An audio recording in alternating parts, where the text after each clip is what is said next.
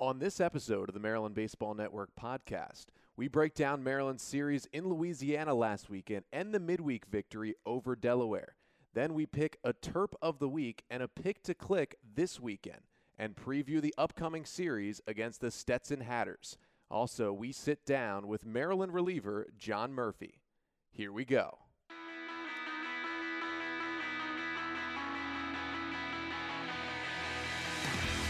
This is the Maryland Baseball Network podcast. Here's your host, Connor Newcomb.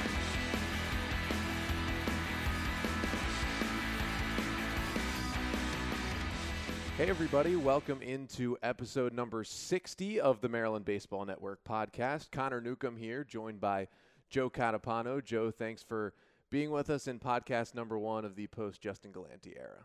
It's great to be here. I haven't been on one of these since I think the schedule release in the fall, so it's good to get back in the mix of the podcast things without Justin here. I don't think I'll be able to replace him in full, but I'll do my best. No one will be able to, Joe, but we start with the Terps last weekend in Louisiana against the University of Louisiana, formerly known as Louisiana Lafayette. Either way, the Ragin' Cajuns and the Terps started off that series, Joe, with a huge victory on Friday night. It all started with a big start from Hunter Parsons as he just continues to roll along for Maryland.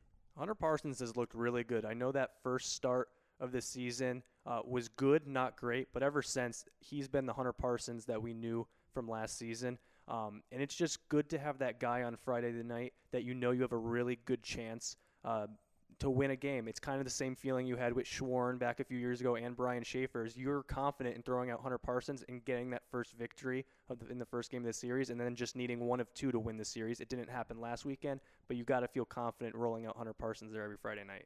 Parsons on Friday against Louisiana, 7 innings for him in the start. He allowed just 1 run on 5 hits, struck out 6, walked a batter, and hit a batter. Threw 106 pitches through 7 innings and left the ball game with the Terps on top by a score of 4-1. So had a pretty nice little cushion there. Will Glock came in to start the 8th, and I think the Terps coaches maybe were trying to steal some outs before they got to Turnbull and Murphy at the end of the bullpen.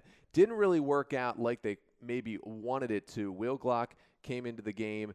He walked a batter on 4 pitches. Then Andrew Vail comes into the game. He did get 1 out via a strikeout, but he also walked the first batter he faced. After he got the K, then the Terps turned it over to Nick Turnbull, who got out of the jam, only allowing the 1 run, made it 4-2. And then Maryland turned it over to John Murphy, who struck out the side. He did allow 1 hit in that 9th inning, but he locked down the 4-2 victory. And obviously, that was huge for Maryland to start off the weekend in Louisiana with a big victory, and it's something the Terps didn't really do last year. The Terps had a lot of series last year where they would even lose that Friday game and then come back with Blome and Parsons and win a series. Now that they have Parsons on Friday, they can match up pretty much with anyone on a Friday night. Yeah, you just didn't feel that same last year.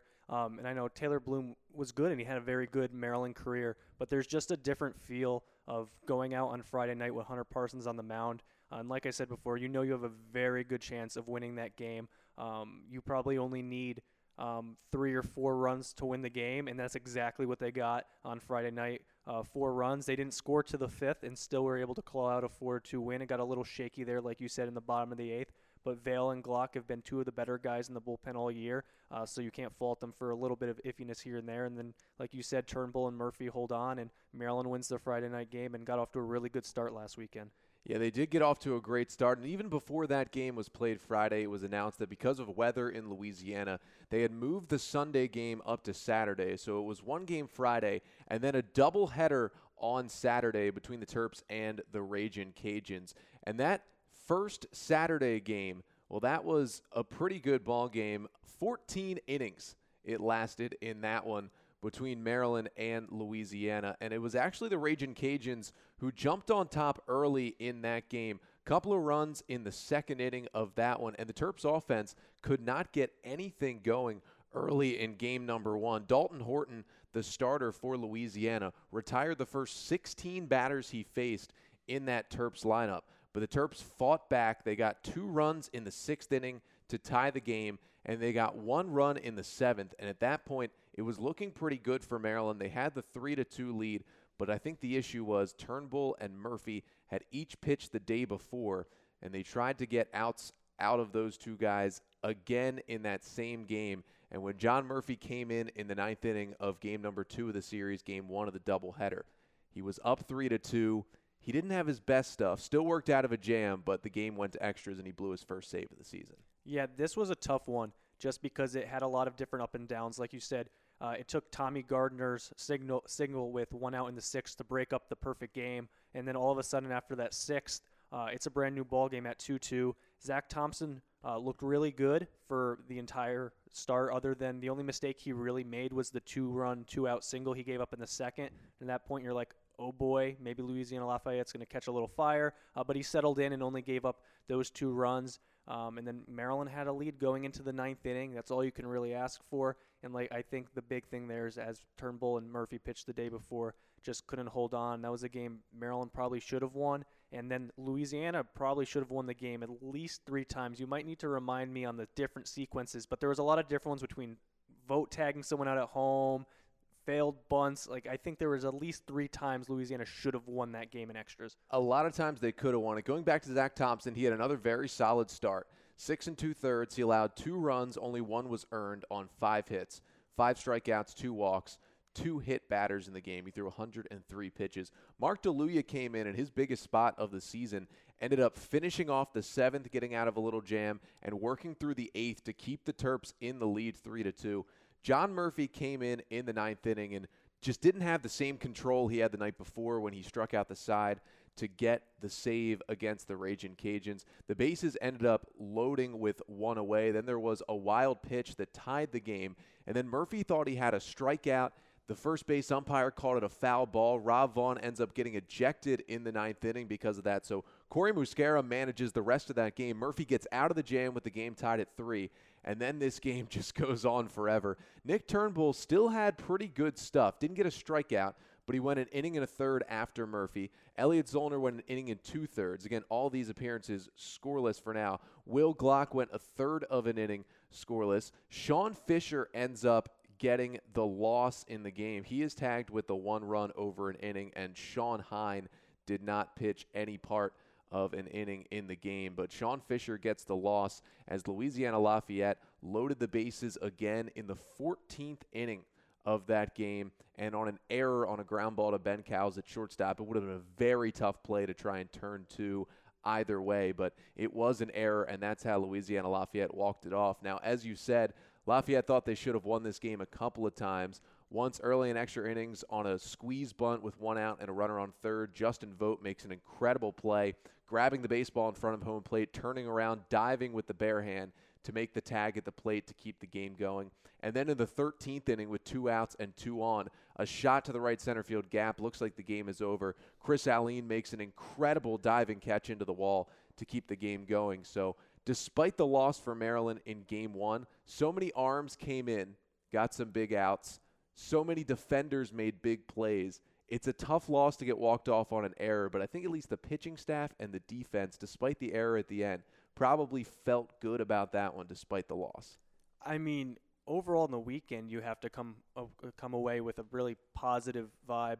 I know all those relievers kind of got into a little trouble, but overall I thought the bullpen held on pretty strong in extras there. Just the amount of high-pressure situations, just in that one game alone, really stands out. And I don't know if that's just recency bias coming in here, but I don't remember this many high-leverage situations earlier in the year, last year, and just down the road this season, just being able to get in and out of some of those. And I know they end up losing on an error, but just kind of being through some of those moments.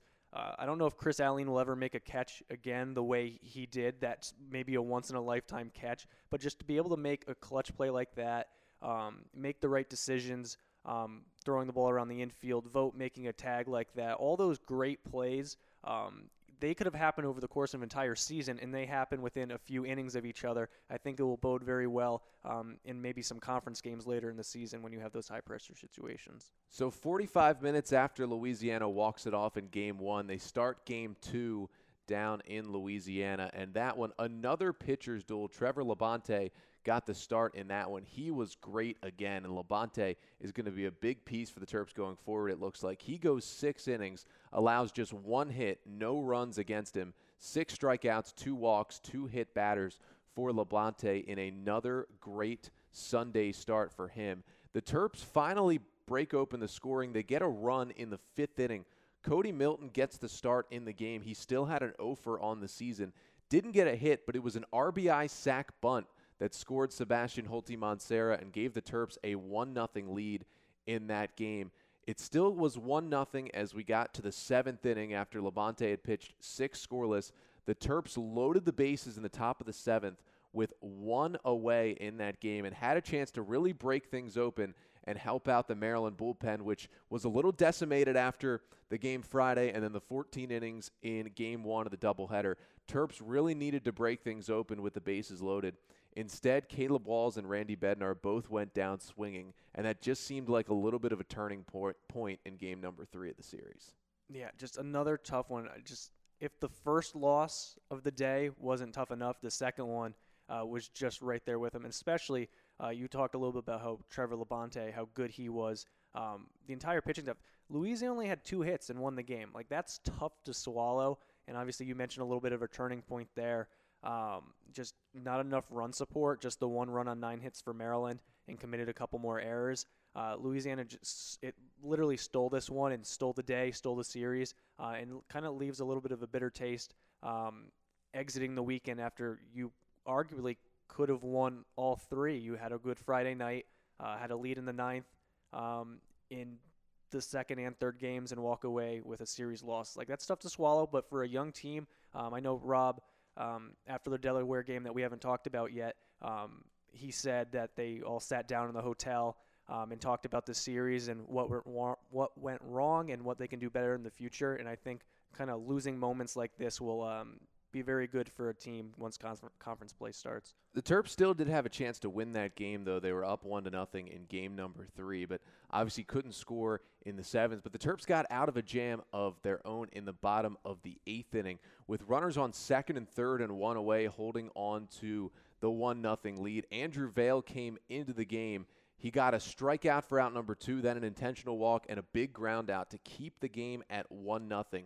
Terps did not score again in the top of the 9th inning. However, they did get 2 runners on base again in that inning, so another missed opportunity. And then in the bottom of the 9th, really the issue was for Maryland, Murphy and Turnbull seemed like neither of them were available. Murphy had pitched in the first 2 games. Turnbull had pitched in the first 2 games of the series, including one earlier in the day.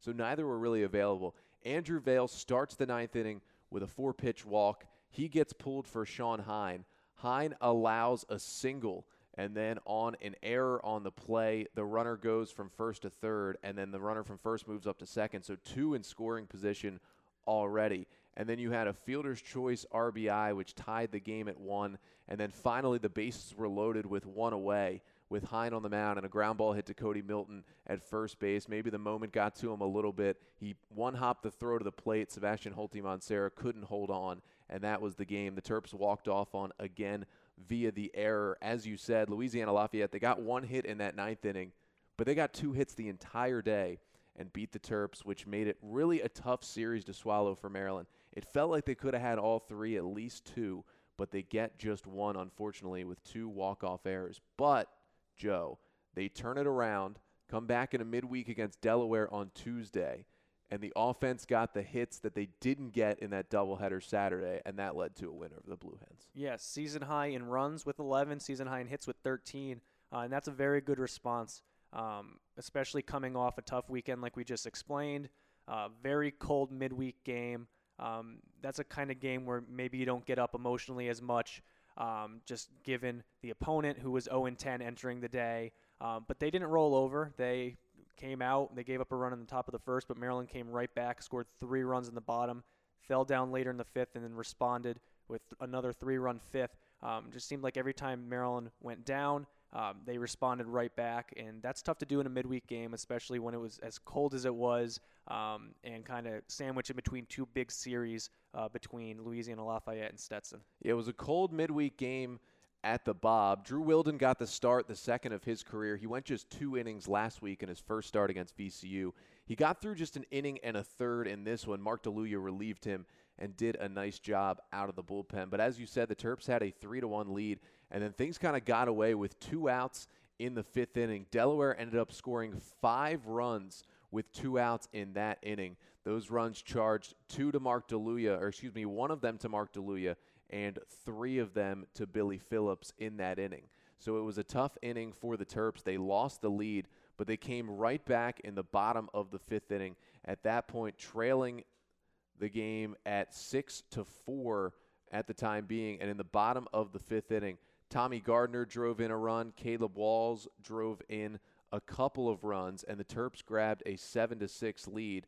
Then a Ben Cowles 2 RBI double in the 6th made it 9-6, and then a couple of solo homers. Sebastian Holty-Mancera hits one out in the 6th inning. That is his first of the season, and then Maxwell Costas got his first one of the season in the 8th inning to make it 11-6. And I think the big thing for the Terps, after Wilden, DeLuya, and Phillips really gave up some runs early in this game, the last 4 relievers out of the bullpen, Daniel O'Connor an inning and a third scoreless, and then Will Glock, Nick Turnbull, and Sean Hine each went a scoreless inning. And the Terps got a nice little midweek victory. Now, you have to say, this Delaware team, they came in 0-10. They're now 0-11. But a win's a win for the Terps. And I think it was big after playing all those close games this weekend to have an offensive explosion and then have the young guys in the bullpen. It wasn't Murphy back there at the end. It was the young guys in the bullpen get big outs as well. Yeah, and after the game, Sebastian Holty-Mancera talked to the media, and he said it was the first time he felt the offense really throttled an opponent. And obviously scoring double-digit runs will make you feel that way. A 5-run win, I believe that's their largest of the year after all those closely contested games. So, yeah, the offense looked really good. I think everyone in the lineup except one had at least one hit. Up and down the lineup was looking very good. Handled adversity well after that kind of poor 5-run 5th for Delaware to come back with 3 in the 5th and 3 in the 6th and kind of just put them away. And then, like you said, with the relievers, only gave up 2 hits after the 5th inning. Very, very good. So in the last 4 games, 2-2 for the Terps, 1-2 in Louisiana, and the win over Delaware. And, Joe, for you, your Terp of the week over these last 4 games is? So I'm going with Tommy Gardner. So maybe not a guy that's going to jump off on the box score, but let's kind of give some context to it. When A.J. Lee goes down, your middle infielder, shortstop, senior, leadership guy on Friday night and hasn't returned since. Tommy Gardner moves in at second base. Ben Cowles, starting second baseman, goes to short, and that's a very young and inexperienced middle infield. And I thought defensively and offensively, Tommy Gardner had a very good weekend and kind of stepped in when a senior leader went down. Tommy got 3 hits in the rest of the Louisiana series. He started both games in the doubleheader and then came back with 2 hits again yesterday against Delaware. So I think he filled that role very well. And then just anytime a big senior leader goes down, especially a middle infielder, when then you had a freshman and a sophomore as your middle infielder, that could be tough. And I think Tommy and Ben both did very well at kind of filling that void while AJ's kind of nursing himself. And for my Terp of the week, I went with a guy as well who kind of got into the lineup this weekend when he hadn't been before. I'm going to go with Sebastian Holty-Mancera. Now, he didn't play a part in the first 2 games of the Louisiana series, but I think what he did in the last 2 games makes him deserving of this. He got the start behind the plate in Game 2 of the doubleheader, obviously. Terps didn't want Justin Vogt maybe to catch 18 innings after he had already caught 9 the day before. So Holty-Mancera catches in Game 2 of the doubleheader. He goes 2 for 4 with a couple of singles. Then he gets the start as the DH with the bat heating up in the Delaware midweek game. And Holty-Mancera gets himself a couple of hits. He goes 2 for 2, works 2 walks. He's on base all 4 times at the plate against the Blue Hens. The 2 hits, a solo homer, and an RBI double, scored a couple of runs as well. So he had a huge game at the plate. And for Holty-Mancera, good chance we see him in the lineup again this weekend against Stetson. But some hitters had some big weekends, but it was more pitchers who really got things together. And the Maryland bullpen was especially impressive this weekend. And obviously the big man at the end of that Terps bullpen is the closer, John Murphy. And I sat down with him to talk about really his transition from starter in his freshman year to closer now and what goes into his mind when he steps on the mound as the Terps closer. So here is Maryland closer, John Murphy. Ramonte at first, Curbs at second, 2 outs in the top of the 9th inning. Murphy 1 strike away from completing the sweep. Murphy set at the letters. The 0-2 pitch. Strike 3, got him swinging, and that's your ball game. Murphy strikes out 3 in the 9th, and the Terps beat Maine 9-6 and sweep the series, moving to 4-2 on the season. No balls, 2 strikes, 2 outs in the bottom of the 9th. Murphy's ready. The 0-2 pitch. Swing and a miss, strike 3, and the Terps win. Murphy strikes out 3 in the 9th, and the Terps take down Louisiana 4-2.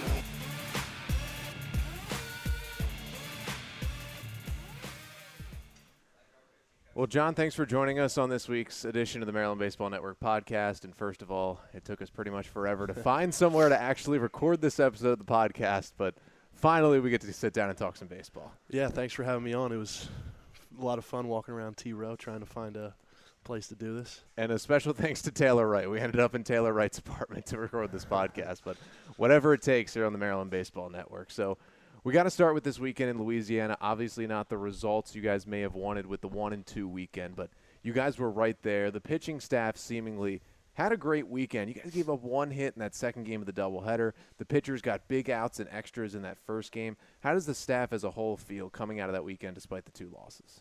Yeah, it was definitely tough to walk away with 2 losses, especially after really dominating them the first night. But I don't think anybody's really down because of those 2 losses, just because of the way we handled ourselves and pitched for 18 innings. Well, not 18 innings, so the first one was 16 innings. 16 innings, and then the 9 innings in the second game. Like, we really battled. We showed, like, especially the young guys, that they're able to pitch at this level, and we showed a lot of maturity for being young too. And for you personally, obviously you came out, you got the save on Friday. Didn't get the outs you wanted maybe in that game on Saturday, but besides blowing the save, you still were able to come back in that inning after letting some base runners on and get some big outs and get that game to extras. So despite a blown save, do you still come out with a lot of confidence after how that inning ended? Yeah, for sure. I think, you walk away with the negative of the blown save, but something I try to do a lot is just try to walk away with positives from everything. And giving the team the chance in extra innings was huge. And I think really that has everything to do with the adversity training that we do in the fall and the preseason. I really think that's all to everything that the coaches put us through in the fall to be able to get through that. So obviously that coaching staff includes pitching coach Corey Muscara. It's now your second season with him. What has he done with you? Because since you've been really almost a student of his, it seems, that's been your 2 years as the closer for this Maryland team. So what has he done with you, not only mechanics and pitching, but he's a big mindset guy? Yeah, that's what I was going to say. He's worked a ton with me about my delivery and pitches, but I think the most valuable thing that he's been able to teach me and every single pitcher on the staff is mental training. We do this awesome thing where it's called a chaos training, and it's pretty much us just sitting there with our eyes closed and him screaming at us. Like, he'll walk up and just scream in your ear and when you don't know it because your eyes are closed, or him saying some absurd things.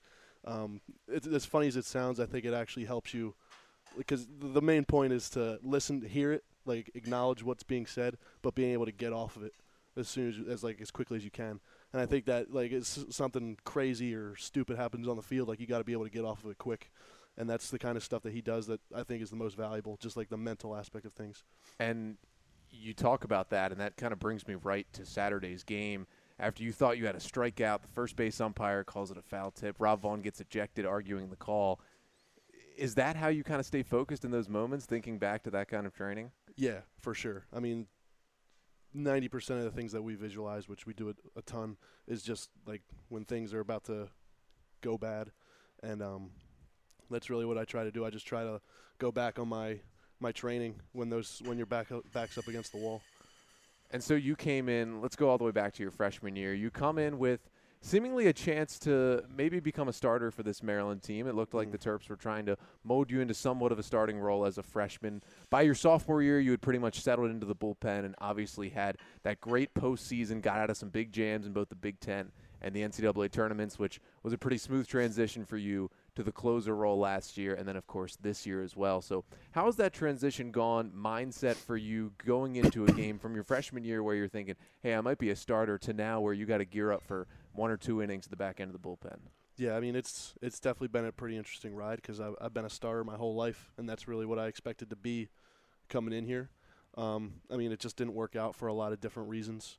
But the transition to the bullpen took some time, but it wasn't really that big of a deal because, I mean, I kind of just wanted to, like at the beginning when I finally started pitching my sophomore year, it was kind of like this is my chance to start pitching more. So kind of my back. Excuse me, felt like my back was just like against the wall back then, and like just felt like I had nothing to lose. So I just kind of ran with it. How's your stuff changed since then? Because I know the breaking ball looks a little different this year, but overall in those 4 years, do you feel like you've had more velocity? Do you feel like your approach with your pitches has changed at all? Yeah, I think the last 3 years I've really struggled throwing a breaking ball, and it was actually funny in the weekend last year against Indiana, where the one that I got ejected in. Even though that didn't end great, I actually the breaking ball clicked, and it was actually a really positive weekend despite everything else that happened. And then like all summer I was able to work on my slider and make it what it is right now. So for you, obviously, the stuff has worked, and now you really seem to be a guy with 2+ pitches coming out of the bullpen. And, of course, when you do come out of the pen, it's pretty much almost always been a save situation. This year you've almost are going to catch up already to your save situations this year than you were in all of last season. But you hear the police sirens when you come out of the bullpen, and the Sheriff nickname now – I've been told that's been a nickname for you most of your time here in Maryland, but it's only been publicized this year. Where did that come from? Well, it wasn't a thing freshman year. And then somewhere along the lines, I guess in the postseason, I got to give the credit to Pat Heisel. He's a couple years older than me, former Terp. He coined the nickname 2 years ago. And it was kind of big sophomore year, I guess, towards the end of the year. And then last year was decently big. A couple people called me it. And then somehow this year it just, took off. I don't know if Patty was out there telling people about it, but it really took off this year. I kind of like it. Was there a tweet from Pat Heisel this year? Something happened where somebody called you the Sheriff, and then I think it was right after you got a save, and then all of a sudden this just took off. Yeah, all fall and winter, all of my teammates were calling me it, but it didn't. You guys didn't know about it, like MBN. They didn't know about it until I guess a couple weeks before. I think it was before the season started. Somehow somebody found out about it, and Patty tweeted to you guys to claim the nickname. And now we can use it anytime you come in. But, before the bullpen even gets to you this year, we've seen a lot of guys in a setup role, some middle relief role, added some arms, especially Nick Turnbull, who's been great so far this season. But you just look at really 2 of the last 4 games. The game against VCU on Tuesday, which you guys used 9 pitchers in 9 innings. Mm-hmm. And then you look at the 14-inning game on Saturday where you guys just continued to have arms come out of the bullpen and get big outs. That couldn't have happened last year at all. How much has it helped the entire bullpen just to have more arms out there? Yeah, I think it's huge. We just can run guy after guy out after these other teams, and I think every single guy that we run out is a stud. So, I mean, I'm pretty sure I talked to you about this the other day. It's if you can run out guy after guy, the other team can just never get comfortable, especially with the guys that we have coming out of the pen. And it's not just veteran guys. I mean, guys like Will Glock and Andrew Vail and Sean Hine. You guys have some freshmen out there that are going out and getting key outs. That seems like one of the most important parts of that bullpen is not just the numbers, but that it's true freshmen coming in there and getting some outs as well. Yeah, for sure. I mean, I think a huge thing is when your young guys can step up and you don't always have to rely on experience. I think, and especially just for down the road, it's good for them to get in there, get a real taste of what college ball is like. I mean, they've prepared so hard in the fall when we were home for winter break. Me and Andrew Vail were going to the gym almost every day, and that kid worked his tail off, and he's prepared 100%. So speaking of Andrew Vail, I mean, is there something in the water up there at Gloucester Catholic that the Terps continue to go recruit from? Obviously, it starts with Mike Schwerin, who we hope can break through into the big leagues this year with the Red Sox. He's pretty close up there in AAA. You've got you locking it down at the back end of the bullpen, and then Andrew Vail, who has come in some big spots this year, all from the same high school. What's going on up there that makes the Terps get some of their best arms? I mean, the place, it breeds baseball players. It's an awesome program. It was a great 4 years there, and they just keep pumping out guys. I mean, it's just kind of they're just GC's just gritty, hard-nosed baseball players, and that's what Maryland looks for, and that's what we are at Maryland. So that's why they always go back there. And now, for you guys coming up this weekend, obviously Stetson, which was such a huge series for you guys last season, that seemingly was your best series win when it was all said and done. That team came in, they were hot. They were 18-3 coming in. You guys took 2 of 3, had maybe your best pitching weekend of the whole season. And that team even got better, it seemed like, after that ended up hosting a regional. But now you go down there with the wins in your pocket, and this could be another couple of huge wins if you guys could get them into land. Yeah, for sure. I mean, we respect those guys a lot. They're really good. We were pumped up last year when we took 2 of 3 from them, especially with the arms that they can run out there. And I know they were a super regional team last year, right? So, I mean, I'm not too sure how they're doing so far this year, but I mean it doesn't even matter because you know how good they are. Can't take them lightly going in there, and you know we keep talking about preparation. I feel like we're very prepared to go in there and take it to them. And it's not just preparation, just seeing you guys. You know, obviously the sweep over Maine was big, winning the 6 games in a row. You guys getting off to a good start in the season. The team looks prepared. It also seems like things may be just a little bit looser this season, and guys are really getting along. Yeah, for sure. I'm sure you guys can hear our dugout during the games from all the way up top, but I mean, like, it's a ton of fun, and I think that's the biggest thing for us. Like, you just got to have fun, especially with a young group. That younger groups usually tend to get a little worked up and get tight, especially playing at a place like we just did this last weekend. And I feel like being able to have fun in the dugout and make fun of each other, make fun of the other team occasionally when the coaches aren't listening, is able to keep everybody loose and have fun, ready to play, especially the young guys. And how do you balance that with also being a senior leader on this team? You know, I think it's just there's definitely always time for fun, but when things need to be – when you need to lock, there's certain points in the game where everybody needs to be locked in, and you can have your fun, but you need to be locked in too. And the older guys just got to be able to step in and make sure guys just aren't like jacking around in the back.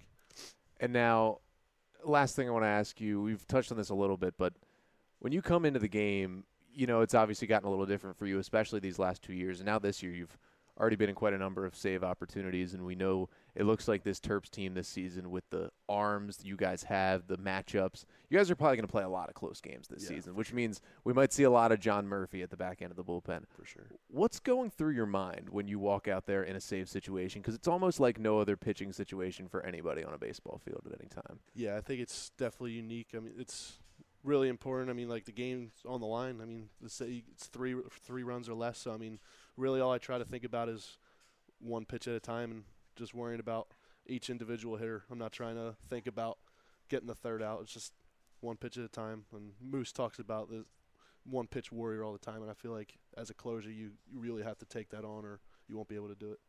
And the final thing, being a part of that bullpen and seeing what you guys could do, especially in that VCU game where obviously it was great to see Drew Wilden get himself back on the mound. Oh, yeah. But, you know, it was at some sort of pitch cap. He got through 2 innings.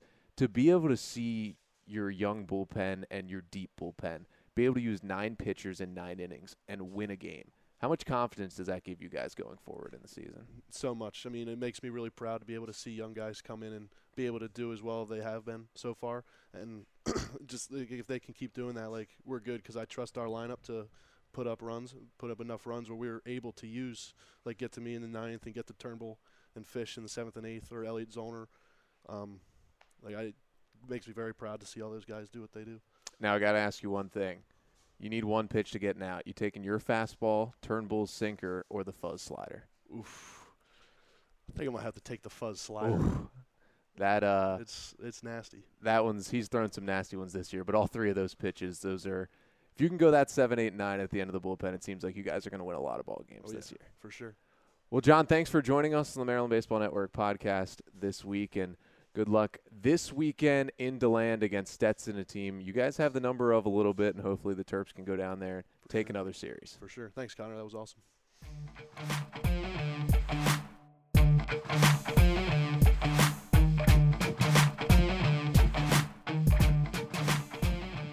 Our thanks to John Murphy for taking some time with us here on this edition of the Maryland Baseball Network podcast. And you have to think John Murphy will play a big role this weekend in DeLand, Florida, which is where the Terps go on the road to take on the Stetson Hatters. Of course, this Stetson team the Terps saw last year. They came up to College Park, and you could argue or make a very strong argument that that was Maryland's best series win of the season last year.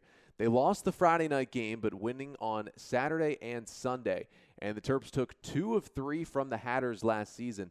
And this was a Stetson team that ended up hosting an NCAA regional last season as the number 11 national seed. They won that regional, actually swept the regional at home, and went to a super regional for the first time in school history. So this Stetson team was very, very good last season. However, they lost some key players, including Logan Gilbert, who was a first-round pick. He was their Friday night ace who beat Maryland last season. And now this Stetson team, they're 4-7 as we record this podcast on Wednesday. However, they do play tonight a midweek game against Sacred Heart. So that will be game number 12 for them on the season. So they'll either be 5-7 or 4-8 going into this series against Maryland. And Joe, this Stetson team, frankly, it's been a disappointing start for them. After getting to a super regional, we know you lost your ace, one of the best players in the country, one of the best pitchers in the country.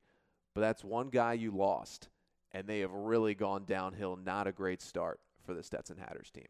Yeah, it's just when we circled this series on our calendar, we expected a definitely a winning record Stetson team going into DeLand. But they're 4-7, like you said. They went 32-3 at home last year. So 3 losses at home. They already have 6 this year going into this series. So that's crazy in and of itself. You lose the ace, like you said, and the ace you kind of thought you were getting in Mitchell Sanger. He's struggled out of the gates, already 0-3. I know wins and losses don't matter, but I think those 3 losses are kind of representative of the performances he's put together over the first 3 starts now he's had. And I don't know how he's going to mix into the series because he is your ace, but given how poor his 2 first starts went, I don't think he started last weekend and made kind of a spot start like you said earlier this week. So I don't know how he's going to play into the rotation this weekend. But Mitchell Sanger's supposed to be the ace, and he just hasn't been that out of the gates right now. And that's hard when you don't have the ace you thought you had. And it's interesting to get to Sanger as we'll talk about him. Last season, when the Hatters came to Maryland, Stetson won the first game 12-3. Logan Gilbert was brilliant on Friday night, went 8 1/3, struck out 10 Maryland batters, allowed just 2 runs in that one. But the Terps came back on Saturday, and what has to be Tyler Blom's best career start in Game 2. He went 8 innings, struck out a career-high 12 batters, and allowed just 1 unearned run in a 6-1 Maryland victory. And then on Sunday, it was an incredible pitching duel between Mitchell Sanger and Hunter Parsons, which had to be 2 of the best Sunday starters in the country at this point last season. Sanger was good. He allowed 2 runs over 8 innings, got himself an 8-inning complete game in that one. But Parsons was better, still the best start of his Maryland career, and he's had a lot of good ones. A complete game shutout for Hunter Parsons, the only one he has in his career. He allowed just 2 hits, struck out 9, did not issue a walk in that one. Hunter Parsons was incredible against Stetson last year, and now he moves up into the Friday role against the Hatters, and you'll look for him to do that again on Friday night. I mean, I just remember that series from last year as one of the better pitching series that I remember watching, between watching an eventual first-round pick and Logan Gilbert. And then I know Maryland gave up the 12 runs on the Friday night, but they kind of didn't use their best relievers, kind of preserve them for Saturday and Sunday. And then Maryland, like you said, Tyler Blom's probably best career start and one of Hunter Parsons' best career starts, to only give up 1 run on Saturday and Sunday combined to win that series was awesome. And then if you can kind of get that same Hunter Parsons, Mitchell Sanger Sunday matchup from last year and insert that on a Friday night, that atmosphere would be totally incredible. And like I said, I don't know how Mitchell Sanger is going to work into this weekend after starting on Tuesday, I believe it was. But if you can show me Hunter Parsons and Mitchell Sanger on Friday night to start this series, that would be a joy to watch. It would be an awesome matchup to see, a tall lefty in Hunter Parsons, who just doesn't seem to slow down after picking it up last year. So Stetson's done a lot of different things with their starting rotation so far this season. We don't know the official starters yet. We would assume for Maryland that it's Hunter Parsons on Friday, Zach Thompson on Saturday, and Trevor Labonte on Sunday, which it has been for the last couple weeks and is working out so far for the Terrapins. On the Stetson side, Mitchell Sanger came into this season thinking he's going to be the ace, the second coming of Logan Gilbert. He's a junior left-hander, 6'7", had some great stuff last year, but this year it just hasn't worked out. He started the season as the ace, First start came against John Sheff and the Virginia Tech Hokies. He went 4 1/3, didn't pitch terribly, gave up 3 runs on 1 hit, 8 strikeouts, so he had the good strikeout stuff. But, Joe, here was the issue. 5 walks, and he hit 5 batters. Over 4 1/3, he allowed 10 free passes, and he had 8 strikeouts. The ball was barely in play. He gave up just the 1 hit. So it wasn't great, but you think, all right, maybe he's just got, some early season stuff going on, not finding the strike zone. He comes back for his second start, February 23rd against Siena. He was not good, not effective at all. Started the game. He only recorded 1 out. He faced 6 batters, got an out, was not a strikeout, and walked the other 5 batters he faced, got pulled from the game, ended up getting charged with 4 earned runs in that one. And after that, Sanger did not start the following weekend. That was last weekend when Stetson played in another tournament in DeLand, Florida. Again, this team has played all of its games at home so far. Hosted the Weston Lake Mary Stetson Invitational against St. Louis, Georgetown, and Sacred Heart. He did not pitch over the weekend. The Hatters did sweep the weekend against those 3 teams. Not the greatest of competition, but they won all 3 games.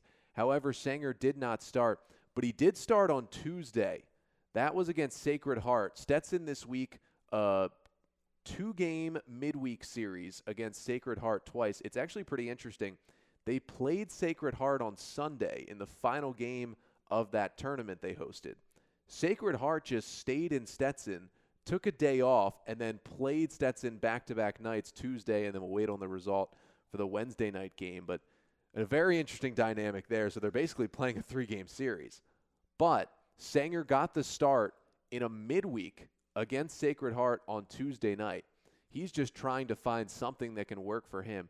And again, it wasn't great. He goes an inning and 2/3, allows 3 runs on 2 hits, just 1 strikeout, 2 walks, and he threw 41 pitches to get through an inning and 2/3. So something seems to be wrong with Mitchell Sanger, and we may not see him at all this weekend against the Terps. Yeah, so obviously us not being a part of the Stetson program don't really know what's wrong, but Sanger threw 93 innings last year, which is a lot. Your best pitchers usually go around 100, and they had 2 other starters that went 100, so they really use their starters and like to keep their starters in. And then I think he threw another in between 20 and 30 innings over the summer. So by the end of his summer, playing baseball from February through August. And Joe, you would know how he did this summer because I plead the fifth. Joe worked for the Orleans Firebirds on the Cape, which is where Mitchell Sanger spent his summer. Yeah, and I think he was a little gassed by the time he got to Orleans and then threw another 20 to 30 innings and kind of struggled with command by the end of the summer. And I think that's what's kind of transferring over into this year, because if you look at his stats, all those walks and hit by pitches, as you said, hitters are only hitting 150 against him. Like, he just doesn't seem to be able to put the ball over the plate right now. And if he can, he held hitters under 200 last year. He's a very good pitcher. He projected to be a very high draft pick entering this year. So I don't know exactly what the issue is, but it just doesn't seem like his command and control is there right now. And if it was, I'm sure it would be looking a lot more like last season compared to the first 6 innings he's thrown this year. So if we don't see Sanger, I feel like there's a chance we could see him on Sunday at this point after he started on Tuesday, but we'll see what's going on with him. If we don't see him, this is at least what Stetson did last weekend when they swept that tournament at home. They did not start Sanger in any of the 3 games. On Friday, they started Chris Gonzalez, a sophomore left-hander. He did not face the Terps last season, but he had a pretty solid start against St. Louis on Friday. Gonzalez went 7 innings, allowed 2 runs on 6 hits, 10 Ks, and 3 walks. So he did a solid job in the Friday night role, filling in for Sanger this weekend. The Hatters won that game over St. Louis by a score of 3-2, walked it off in the 14th inning on that one, on an Eric Fogo RBI single to walk it off. So they've recently played a 14-inning game as well after they tied the game in the 9th when they were down by a run to the Billikens. Played another close game on Saturday against another DC team, took on the Georgetown Hoyas in that one. The starter was Robbie Petto, who is one of the best recruits that this Stetson team got this season. And Robbie's an interesting story. He actually signed at North Carolina out of high school, was a very highly rated recruit, but things just didn't work out at North Carolina. He redshirted, transferred to JUCO in Florida, then came to Stetson this year and is all over draft boards this season. And he had a solid start against the Hoyas as well on Saturday. He went 4 2/3, allowed 2 runs, 8 strikeouts. Didn't get as deep into the game as he wanted to, but he showed off his good strikeout stuff, and Stetson won that game 5-4. Then Sunday in their first one against Sacred Heart, they win that game 11-5. Daniel Parrott gets the start in that one. He allowed 5 runs on 4 hits, 8 Ks, and 2 walks. Again, Parrott, just a freshman left-hander out of Miami Lakes, Florida. So he's another young guy in this rotation. So a couple of question marks maybe if Sanger doesn't go, but it's still solid pitching for Stetson, and they got the sweep. But again, turn around, they lose to Sacred Heart on Tuesday, and maybe you think they're playing better baseball because of this weekend, but they didn't play good competition, and then Sacred Heart came back and beat them on Tuesday, and it still looks like they're struggling. It just doesn't seem like the run support's there either. Like, they haven't been putting up runs. Last year, obviously known for the pitching between Perkins, Logan Gilbert, and Sanger. They're just not putting up runs consistently. That first weekend in those 3 games, they only put up 5 combined runs. Then in a midweek, only put up 2. Their next few games, they only scored 10 runs in 3 games. And they just, even against the lesser competition, 3 against St. Louis, only 5 against Georgetown. You had the 11-run outburst against Sacred Heart, but that's not a really great opponent. And then you come back the next day, like you said, and only score 4. They're not consistently putting up runs. And when you have question marks at pitching right now, when your ace isn't pitching that great, it just seems like it's a tough situation for Stetson to be in, and it could be a very good opportunity for Maryland to just go in there and kind of flex the muscles a little bit after a tough weekend last weekend. Offensively for Stetson, they really have 2 guys that are really seeing the ball well right now. That starts with Austin Bogart. He's hitting .349, has started every game for this Stetson team so far. Bogart leading this team in hits, leading the team in hitting. He was in this Stetson lineup last year as well. He's a junior, plays the outfield. Last season, he went 0 for 1 at the plate against Maryland, but actually a two-way player, also pitched 3 innings, but now he's full-time into the lineup for Stetson. So Bogart has been very, very good. After that, Jonathan Miola. He's kind of the senior leader on this Stetson team.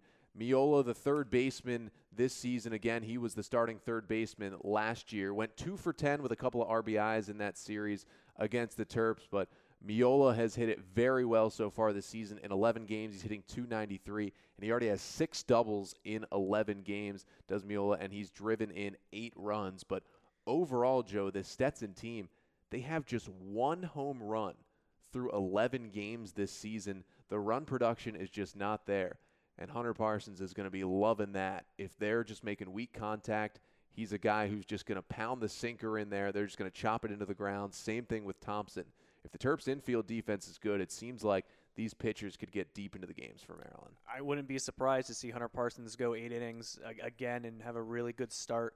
That's a pretty good take on your part of just being able to throw that sinker ball on these guys on Stetson that just can't seem to barrel up balls. Not a lot of extra base hits, obviously not a lot of home runs like you said. If I'm Stetson, another guy that you need to get going, I know you mentioned the guys that have been hitting well, but there's a guy in Jacob Kush who should be very good. He's a preseason All-ASUN recipient, but he's only hitting .190, and that's a guy that should be hitting closer to the top of the leaderboards on that team, closer to 300, but he's struggled so far this year, only has 1 extra base hit, 1 RBI, and he started in all 11 games. So that's a guy you need to watch out for. That's a guy that they need to get going. He only went 1 for 12 against Maryland last year, but this is the 3rd straight season he's starting at center fielder and at the top of the order. They need to get him going, and if he can start getting going, I think that's a kind of a spark plug that will get the entire lineup going. It just hasn't been there yet. For the Terps on the offensive side, obviously we talked about the pitching. The bullpen will be ready to go. It should be Parsons, Thompson, and Labonte. On the offensive side, it looks to be like Tommy Gardner will still be in the lineup. Don't think A.J. Lee will be quite ready yet for this weekend.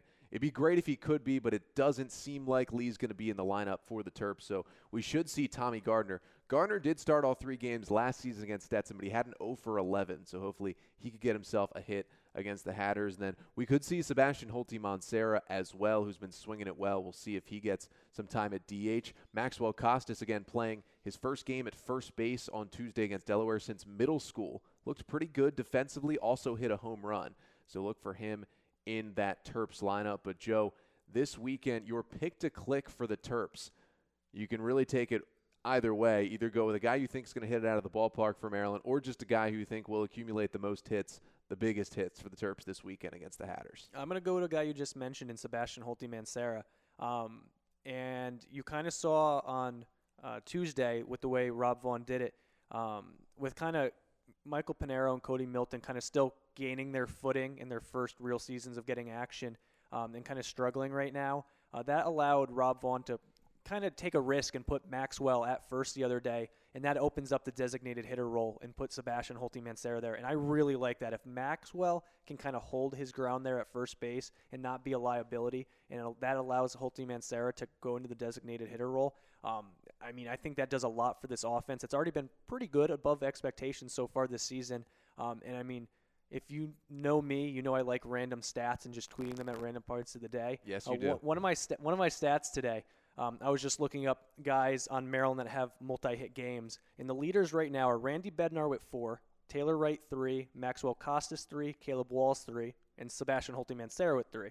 Thing with that is the top 4 guys have started in all 11 games, so that's Bednar, Wright, Costas, and Walls. Sebastian Holty-Mansera, who's tied for second with 3, has only 13 at-bats, while everyone else has 11 starts. So that just goes to show how well Holty-Mansera is hitting right now, and it's obviously not over an expanded amount of time, but he's hitting over 500 right now in his at-bats. He hit home run Tuesday.